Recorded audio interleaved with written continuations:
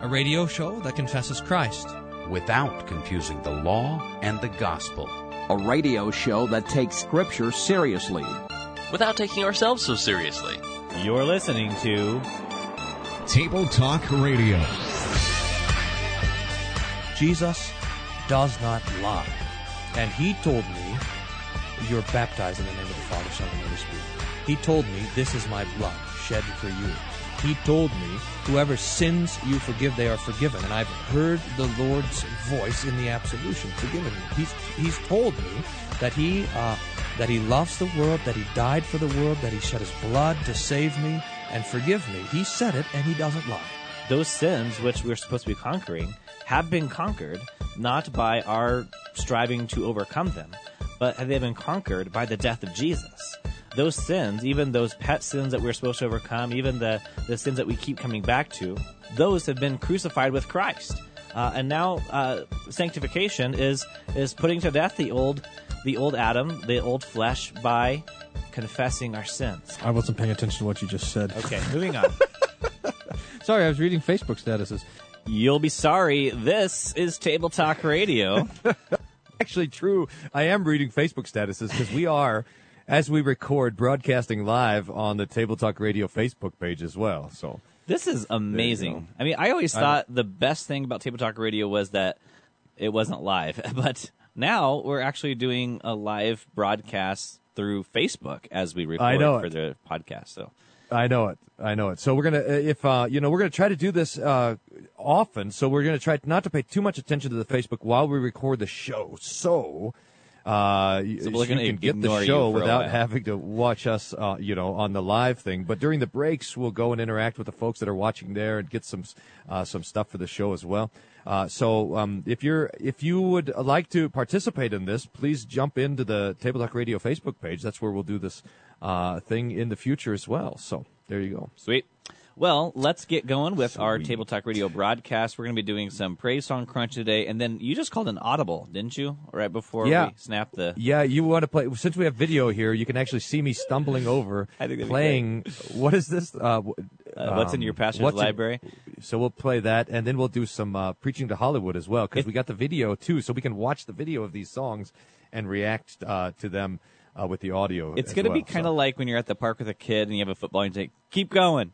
Keep going. Keep going. And I'm going to be like, no, left. No, right. No, left. I have to adjust my webcam to get so you could see the books there. Hey, that's pretty good right there. That actually makes me look really smart, that adjustment.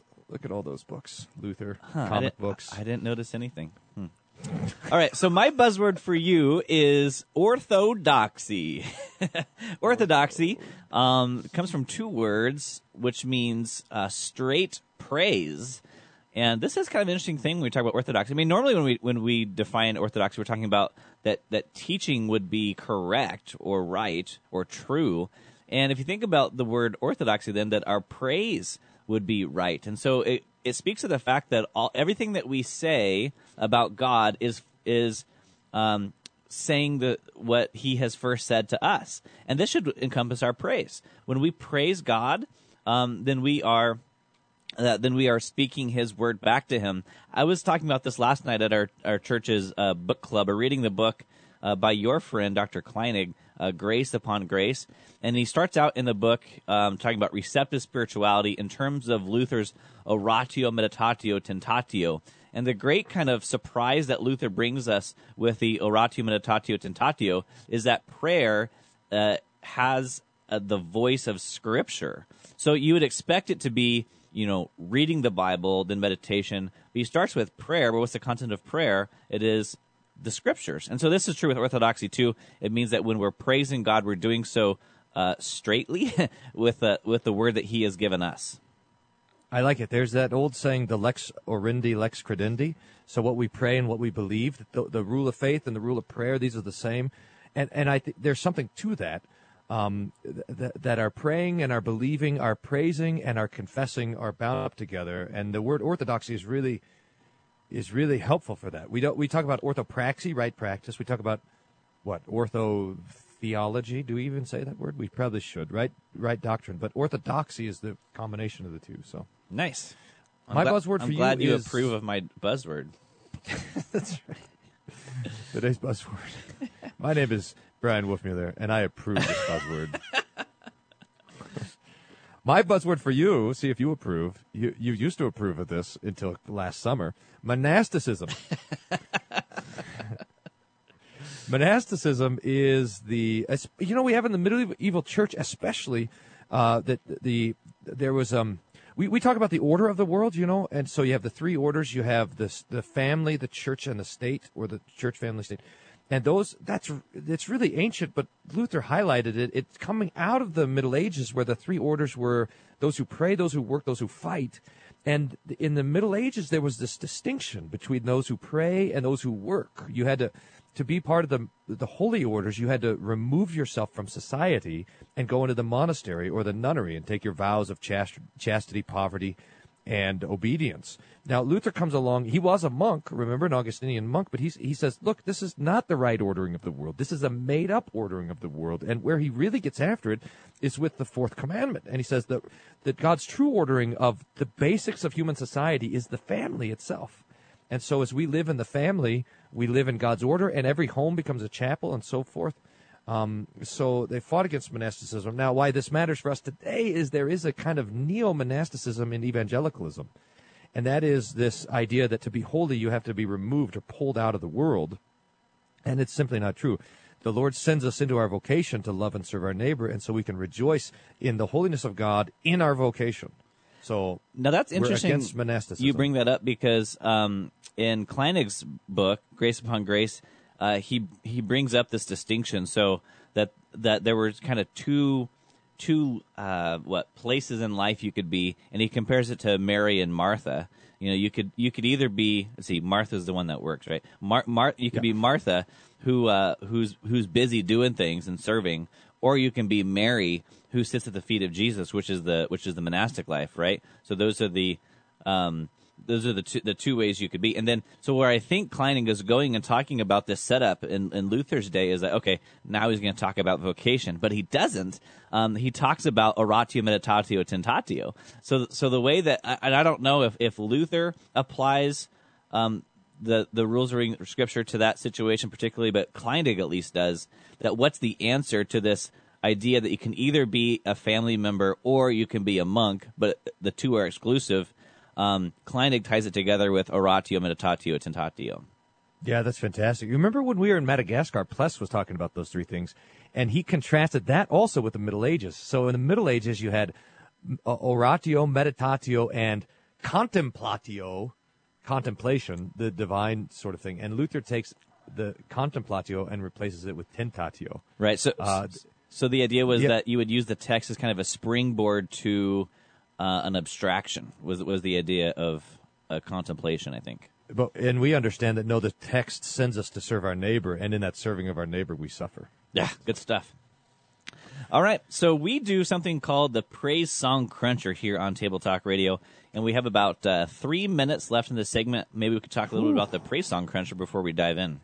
Yeah, the Praise Song Cruncher came about years ago when someone sent me a list of all the approved praise songs in our church body, and they said, hey, what you think about this thing? And I started, and I said, oh, surely they're going to be full of false doctrine. But I started looking at them, and I realized, wait a minute, there's no false doctrine here at all, because there's no doctrine here at all.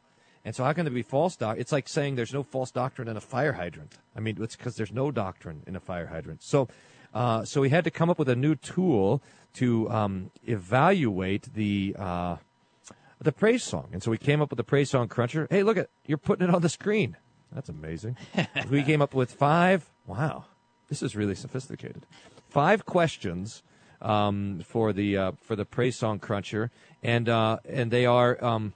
I got to expand your thing there so we get the full screen. Number 1 is Jesus mentioned. Number 2, does it have mystical form?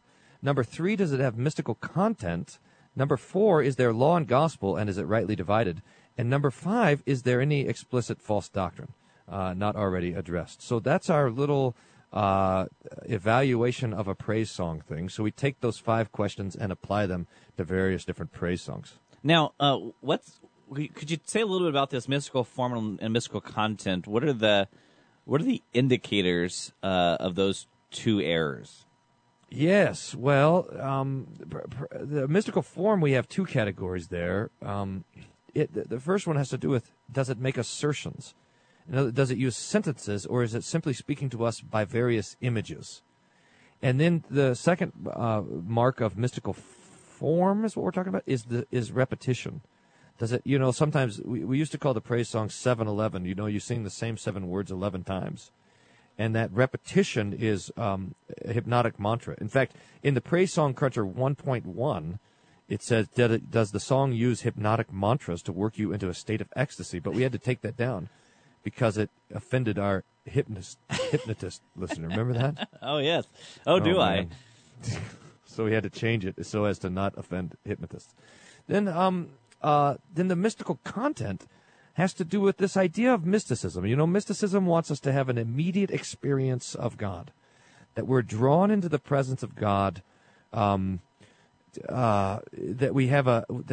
God is touching us on the inside in an unmediated way, so that the mystic language of stuff like immediacy, of romance, of losing yourself, all this subjective and internal stuff, that's one of the marks of the mystical content, and we've got to be on the lookout for that. And we'll do so in the next segment when we listen to All Because of Jesus by Casting Crowns and Father of Lights by Jesus Culture. You're listening to Table Talk Radio, and we'll be right back.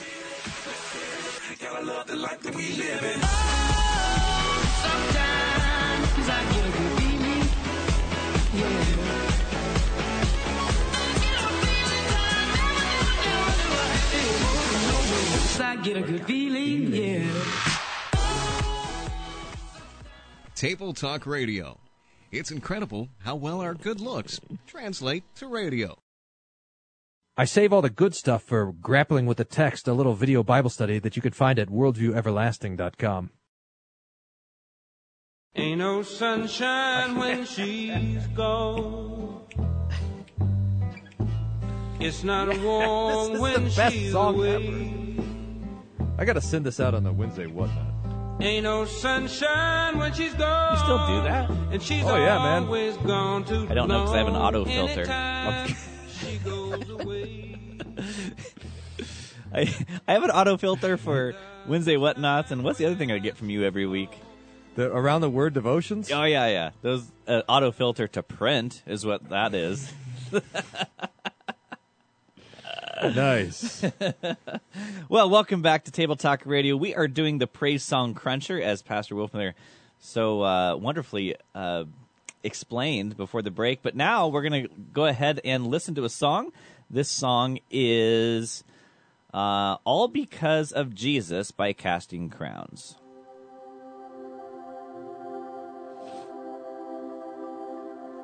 All because of Jesus.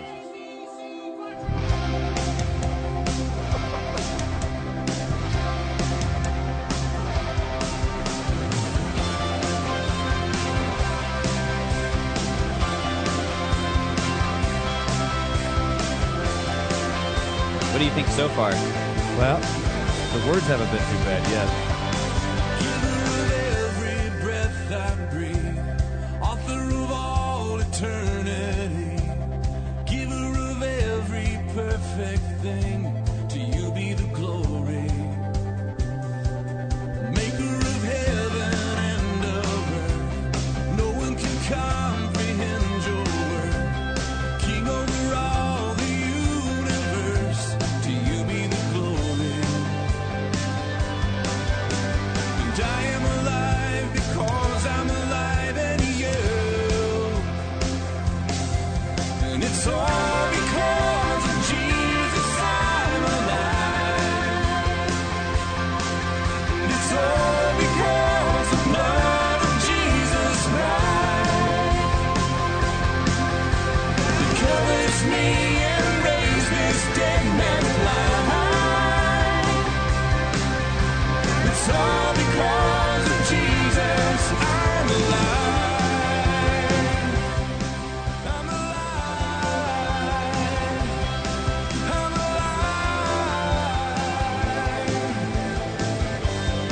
All right, so that's the song by Casting Crowns. Yeah, you got the lyrics up here. It turned out, by the way, I switched to the full screen mode and it turned off the audio. Sorry about that. But the comment was, thank you. Anytime. So, yeah, that's right. So we are filtering out the thing here. We've done Casting Crowns before. Sometimes we like these guys, don't we? Yeah, they have some good songs. They also have some bad songs, so we have to kind of do our work here. Yeah, that's right. So in some ways, this is kind of a classic praise song because remember when we talked to Chris Tomlin years ago, and he said, "What's the role of the praise song? You just are praising. You're finding the things that are really awesome about God, and you're singing them." Now, the result of that is you're most often singing about God's strength and His power and first article kind of stuff, and we see a lot of that, in fact, here in this song. Giver of every breath I breathe, author of all eternity, giver of every perfect thing, to you be the glory. So it's talking to God, and it's kind of extolling His great attributes. You see that? Mm-hmm. Oh, look, you're doing the lyrics. You got to really shrink them down, though. You mean, are they too big? Yeah, they're too big. Oh, that's all right. I was making them super big because I figured it'd be hard to see. That's good right there. That's good.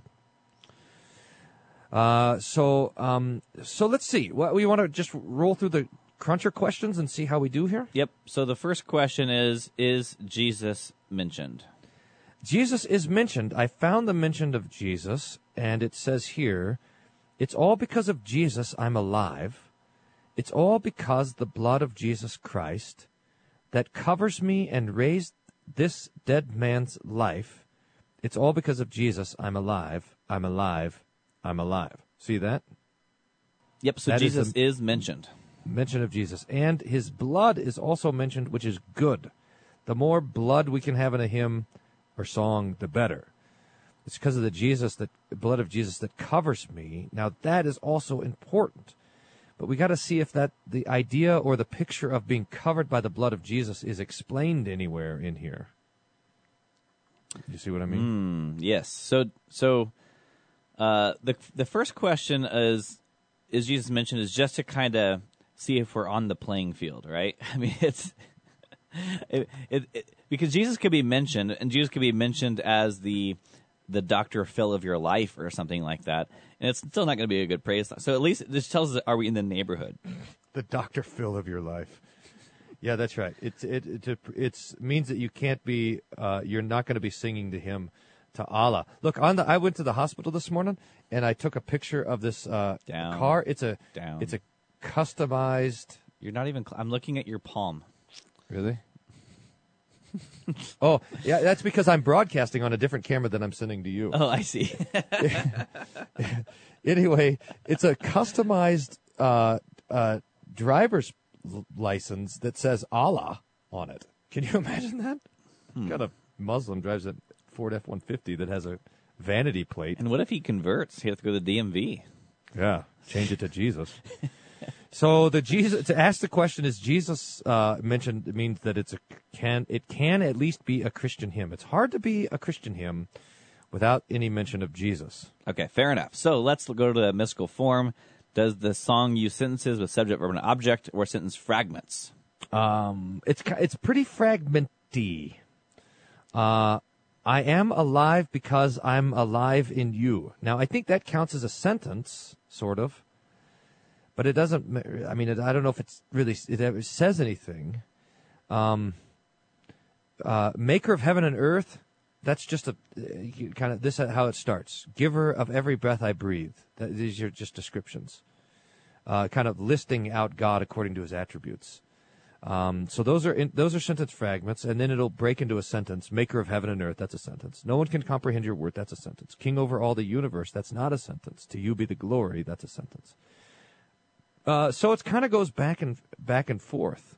Now, what's really interesting is this hymn, like here at the end. I'm looking at the end. Every sunrise sings your praise. That's a what do we call those? Sentence. The universe cries out your praise. I'm singing freedom all my days now that I'm alive. Those are sentences. But do you see what's happening in this song? Is it's moving back and forth between this kind of praise of God according to the first article of the creed, and then talking about Jesus and his blood, second article. But it's in some strange way, it's kind of mashing them up together. It's not really clear exactly that the distinction between the glory of God in the cross of Jesus and the glory of God in creation isn't the same. So I think that's where the confusion is in this. So are you saying that so that in this praise song he's praising God because of his attributes, but he's citing his reason for life in the blood of Jesus. But there's not this connection that I'm praising God because of the life that he's given me. Yeah. There's just kind of this. You have the stanzas and then the chorus, and they're kind of. God made everything, and it's really awesome. And Jesus' blood is why I'm alive. It's like a Frankenstein in a way. They're kind of disconnected. So anyway, to the question at hand, there is some mystical content, although I wouldn't say it's super high. Super high in mystical form. I'd maybe put it at a 4 or 5. All right. Well, then let's look at mystical content. Yeah. I think that this thing that we're talking about, this phenomenon between talking about God's power and then immediately switching to God's grace, without the mention of sin, or even in fact the death of Jesus, is going to be one of the marks of mysticism. It's going to take a little while to get there, but let me try this out on you. That when we talk about creation, we're talking about God's power. God upholds the universe by his word of power. Mysticism takes that same word of power rather than the word of authority and meekness and applies it to salvation. And this is one way that it misses the means of grace, because the means of grace is always a humble word. It's always a word of meekness and weakness, in fact, even though it's a word of authority. So the word of forgiveness, God's gift of baptism, and the Lord's Supper are always clothed. These are clothed in humility, as is everything that comes from the incarnation. But that's missed when you pair up. Do you see, when you pair up God's first article, gifts of power, with salvation? So would this have an unintended consequence of making the spilled blood of Jesus a thing of power? Oh yeah, exactly. I mean, exactly right. And that in this sense, that I mean, when you have a lamb that's sacrificed, it's laying there dead, and that's where we have our salvation in Jesus, in the dead body of Jesus. Now we do have that he conquers death in the resurrection, and certainly don't want to deny that. But it's in lowliness that we have atonement. We have about 15 seconds, Pastor. Yeah, no, that's exactly right. So it's in the humble works of God that we have salvation, not in his works of power. He teaches us to fear him, but it's in the work of the cross that he teaches us to love and trust in him. And this song it misses that distinction. I mean, that might be a little bit subtle, but still, it's not. Ooh, I like this song. Squirrel. All right. Well, we'll take a break, and we'll see if we can get Pastor Wolfmutter back on track. This is like his favorite song in the world. I don't know why. I'm not even sure. Anyway, we'll be right back. You're listening to a great song. To Table Talk Radio.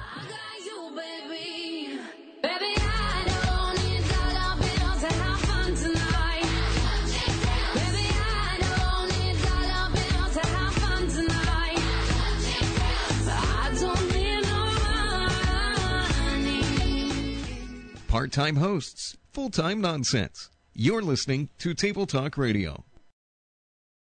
The daily Bible meditation blog is at rightlydividedbible.wordpress.com, where 3 chapters of the Bible are considered each day. Check it out.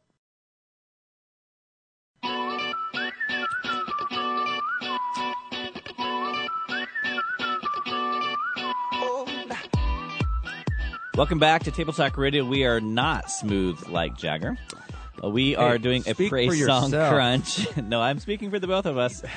We're doing a praise song crunch of the song by Casting Crowns, all because of Jesus. And so far, Pastor Wolfmiller, you've talked about this little concern about talking about the glory and power of God, which is a true thing. But yet, I don't know. You think it's too subtle? I don't know. That might be asking too much. Well, we should at least say this, that when we talk about our salvation, that it has to be found in the lowliness and humility of Jesus, not in the raw strength, power, and glory of God. I mean, that we're on firm ground to say that. Yes. Okay, good. Right. I concur. Sorry, I wasn't paying attention. I was checking Facebook statuses. I've got an excuse now. I'm supposed to be on Facebook. Surprise. I see what you're doing here. Okay. All right, so the next question for us to consider is the question of law and gospel.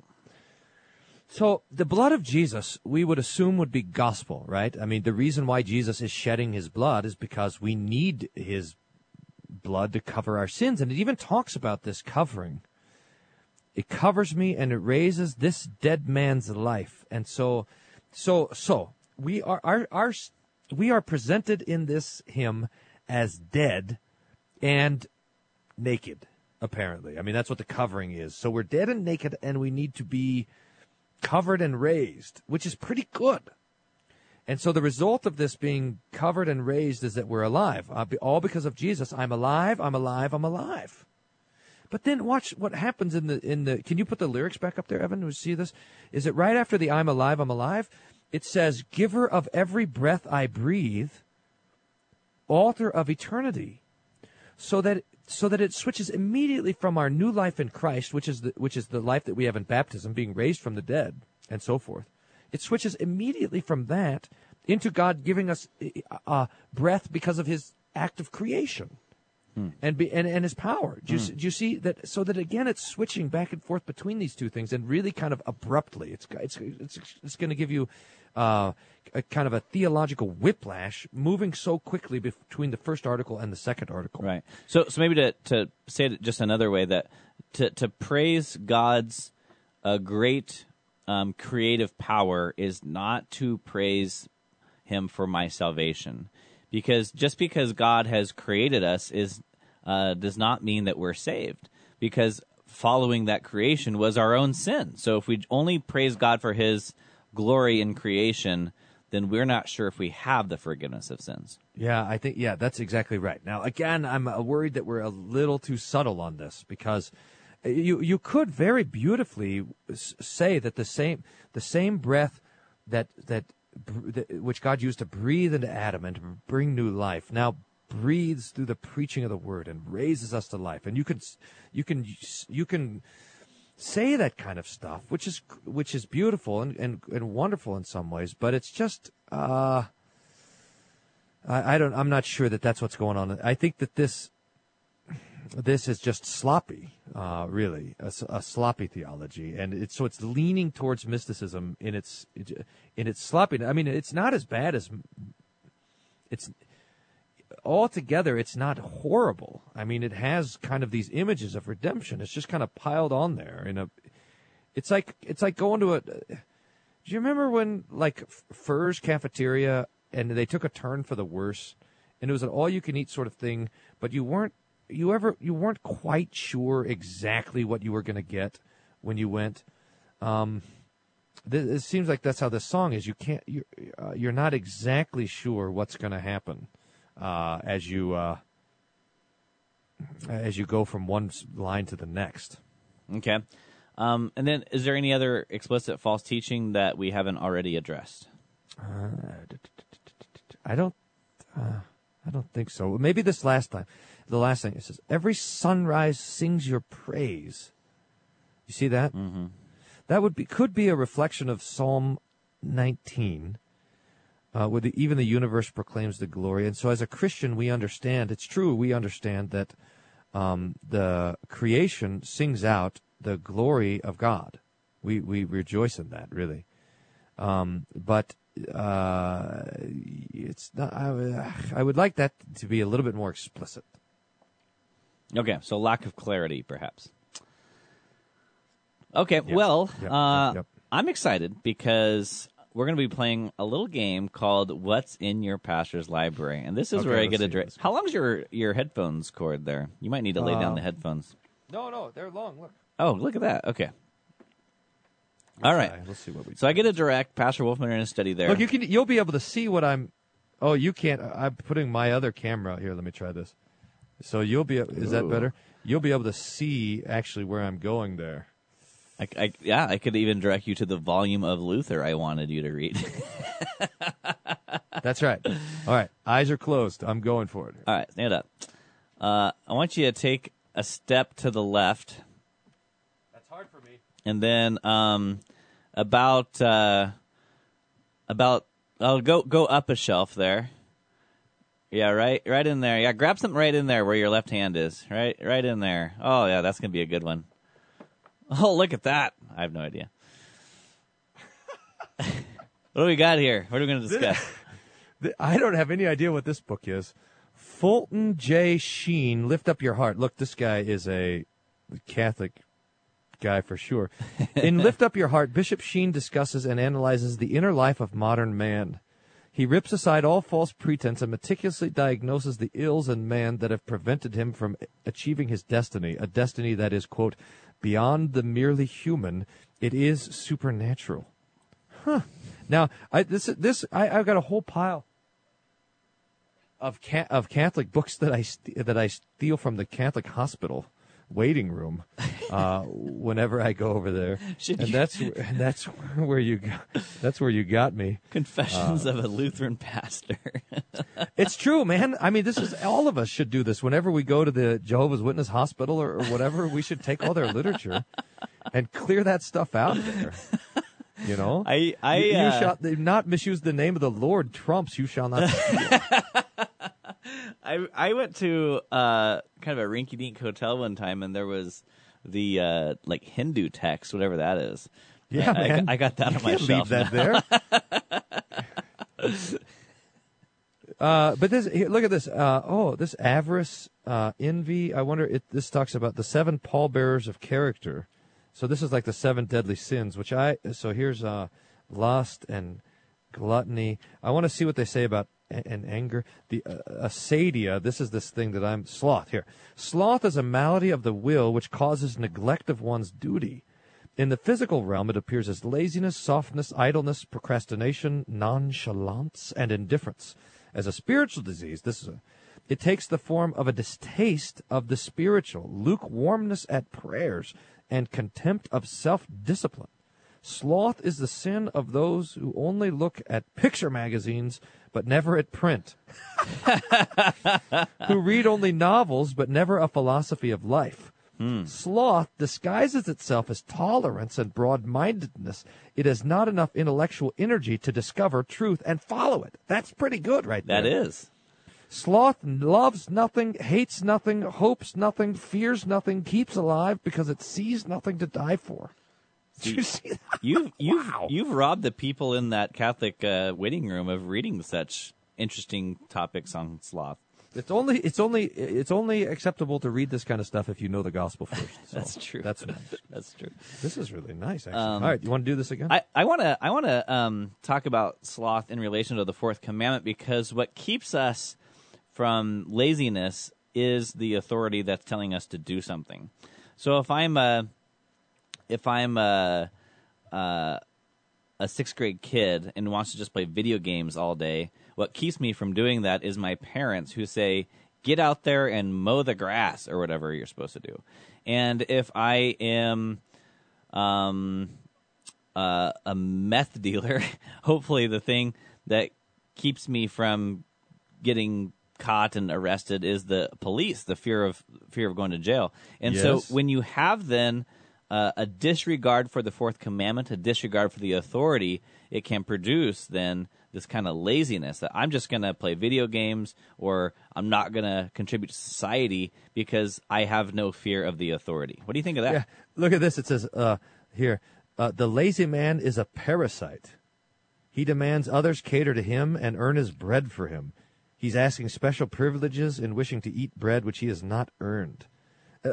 the more it increases in our midst, the more burden it throws upon the state. I kind of like this guy. Who's this guy? I wish I was, this is my constant frustration, is that it's the Catholics that are talking about this stuff, and not the Lutherans. We got it all in the Ten Commandments, but... Well, we just have about 30 seconds left, so anything more? Yeah, let's one more book. Oh, yeah, okay, let's do quick, one more. quick, stand up, go. Got it. All right, this time I want you to go about belt high, and pull one from right in there somewhere. This is going to be good. We're not going to go from Pastor Wolfmiller's theft section. Look at this. Werner Ehlert, The Structure of Lutheranism. Oh, sweet. I'll tell you what. I even got something marked here. All right. Oh, yeah.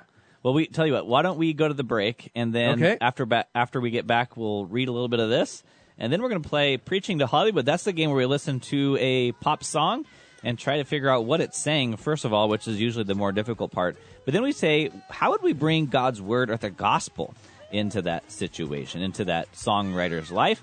You are listening to Table Talk Radio, and you can call in toll-free, 1-800-385-SOLA.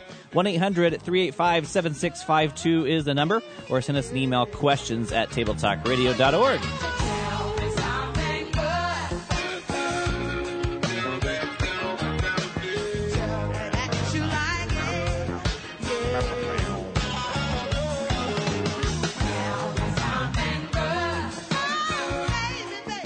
Table Talk Radio. Good thing we're not live. I'm reading Luther's sermons from the House Postil every week. You can find it at www.hope-aurora.org. Click on the Luther Sermon Podcast.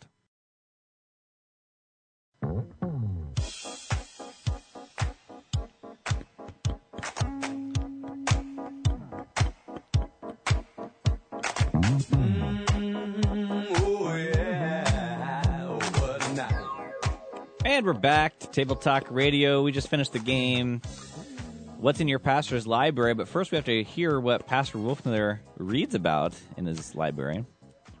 Ehlert, Structure of Lutheranism, Fear. This is pretty good.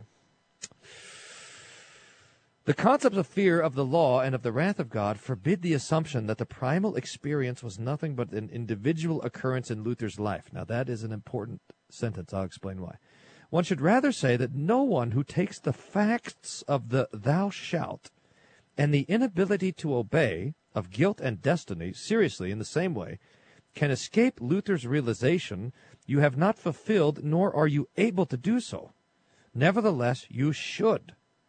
He who recognizes the voice of God in the thou shalt, his verdict in guilt, his work in destiny, stands, as Luther does, necessarily before the hidden God, in whose presence one can be filled with nothing but dread. Woo-wee.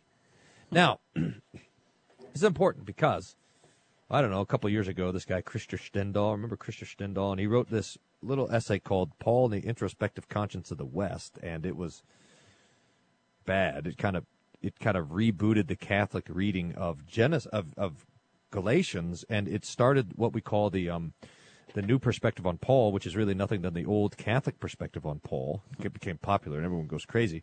And his argument was that Luther had a distinct experience of the wrath of God from because of his own kind of introspective conscience, and that is not the same experience as everybody. Now, here, Ehlert is arguing the opposite, that in fact, when we have only the law, our only option is to fear God, is to be in dread of God apart from the gospel. And we turn to the scriptures and see that that's true. Interestingly enough, the dread of God is not taught to us like in Galatians or Romans or anything like this, but rather it's taught to us in the Psalms, most especially, that talk about the great danger of being a sinner standing before God. The God who vindicates, right? Right. Good stuff. Yeah. All right. Well, do you want to dive into a little Preaching to Hollywood? Yeah, Preaching to Hollywood. What does this work? We listen to a song. In fact, we'll watch a song, I suppose. Hopefully you guys picked one that doesn't get us in trouble with the FCC. I was just thinking about that. And then we'll talk about what it is, and then talk about how here's a person who would be thinking in terms of this song, and how ought we to bring the law and the gospel to them. That's the idea. So, all right, so this is Taylor Swift, The New Romantics. The fans are the best part of this tour. They're I'm the looking at reason the the shows are incredible. audio And track. I know those Really? fans Not out there are actually just all in. Really? We're all There we go. bored. That's better. We're all so tired of everything we wait for. Trains that just aren't coming. We show off our different scarlet letters. Trust me, mine is better. We're so young, but we're on the road to ruin. We play dumb, but we know exactly what we're doing. We cry tears of mascara in the bathroom. Honey, life is just a classroom.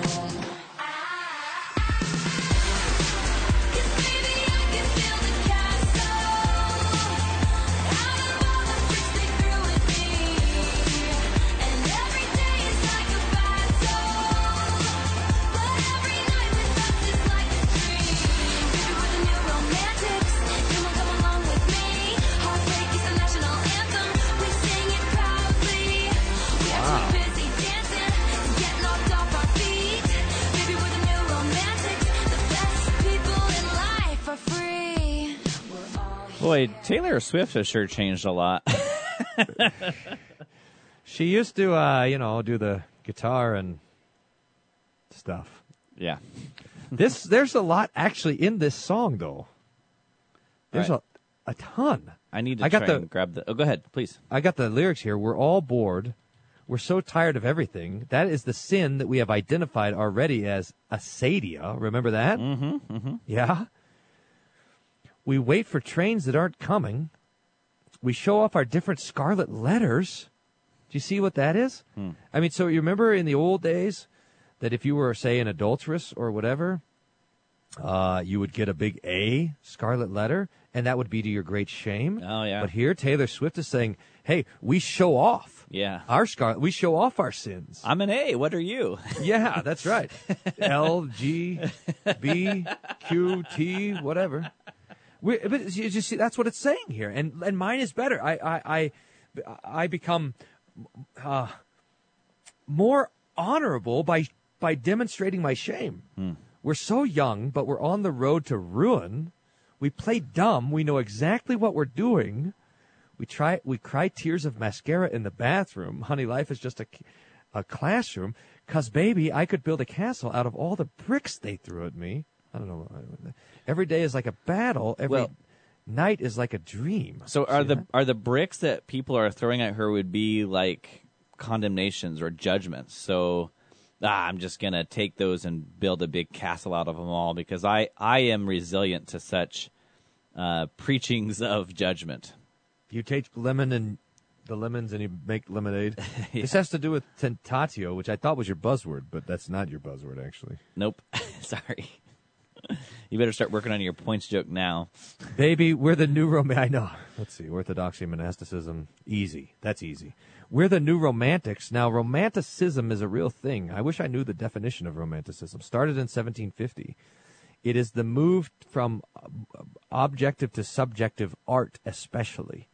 It kind of taps into emotionalism, and romanticism comes along with the revival of Epicureanism. So this kind of inner life of lack of pain and things like this. But here it says, we're the new romantics. Heartbreak is the national anthem. We sing it proudly. We're too busy dancing, so get knocked off our feet. We're the new romantics. The best people in life are free. That's actually kind of a nice line, artistically speaking, because, the cliche is the best things in life are free, means they don't cost anything. But here it's the best people in life are the people who live a life of freedom. But is this saying that would the one sentence summary of this song be we should live the way that we want despite any kind of cultural oppression that would tell us otherwise? Well, I can't tell if the song is saying we should live that way or simply we do live that way. In other words, I see what you're saying. I can't tell if Taylor Swift is condemning or extolling this thing. It seems to me like it's almost simply, it's just observing. we're bored. Should we be bored? Well, I don't know, but we are. We're on the road to ruin. We play dumb. We know what we're doing. Should we play dumb? Well, we do play dumb. You see what I'm saying? So we're the new romantics. Should we be romantic? Or should we have a sense of responsibility in life and so forth? I don't know. It's just observing the fact of that's what it strikes me as kind of an observation of how things are. But this line, which you like, and I do too, the best people in life are free, seems out of place in the end of this little chorus. So, baby, we're the new romantics. Come along with me. Heartbreak is the national anthem. We sing it proudly. We are too busy dancing to get knocked off our feet. Baby, we're the new romantics. The best people in life are free. So to go along with your thesis here that these lyrics are citing the downfalls of our society, observing the realities, but then it comes along and says, "But the best people in life are free." I don't get it. I don't get it either. It does seem like it's making a judgment that this is all bad when it says heartbreak is a national anthem. I mean, how can that be extolling heartbreak? And yet it switches at the end and it says true. To be free is it's good. So here we are again at Preaching to Hollywood. All right, having looked at words and now trying to figure out in what they mean. In the last minute of the program, trying to figure out what we'd say to the situation. I mean, so the way you take these lyrics is going to completely change. So let's for just real quickly take from the perspective that she's extolling the downfalls that we're all kind of sporting our letters, so to speak. We would want to bring a word of judgment and a word of repentance to this, that we can get away with this stuff here on earth, or so we think we can, but we do face judgment before a holy and righteous God. But if it's the other way, Pastor, how would you maybe speak to Taylor Swift on the airplane? As an analogy, I mean, probably will, when you're sitting in coach with Taylor Swift. That's right. That is probably a pretty astute observation. I mean, we are romantics. We are Epicureans. We are hedonists. And it is a way that leads to death, not to life. And the scarlet letters are marks because they are indications of paths that lead to death, not life. And the Lord wants us to live. And that is His work, is to give life and joy and peace. And so it could be true that our society is just kind of plummeting into this romanticism, that we're too busy dancing to realize what's going wrong. But still, we can dance our way all the way to the grave and all the way to hell. So we want to have life. All right. And that comes only from Jesus. Thanks for listening to this edition of Table Talk Radio. Table Talk Radio is not for everyone. Please consult your pastor really before listening to Table Talk Radio. Well, I'll tell you, the points are like all the orthodoxy you were taught in the monasteries. Halitosis, lung cancer, brain tumors, sleep pain. See that? See what I did there? That would have been a good one, too. Hilarious. To fight the Calvinists on Twitter and falling off your treadmill. For more information, visit tabletalkradio.org.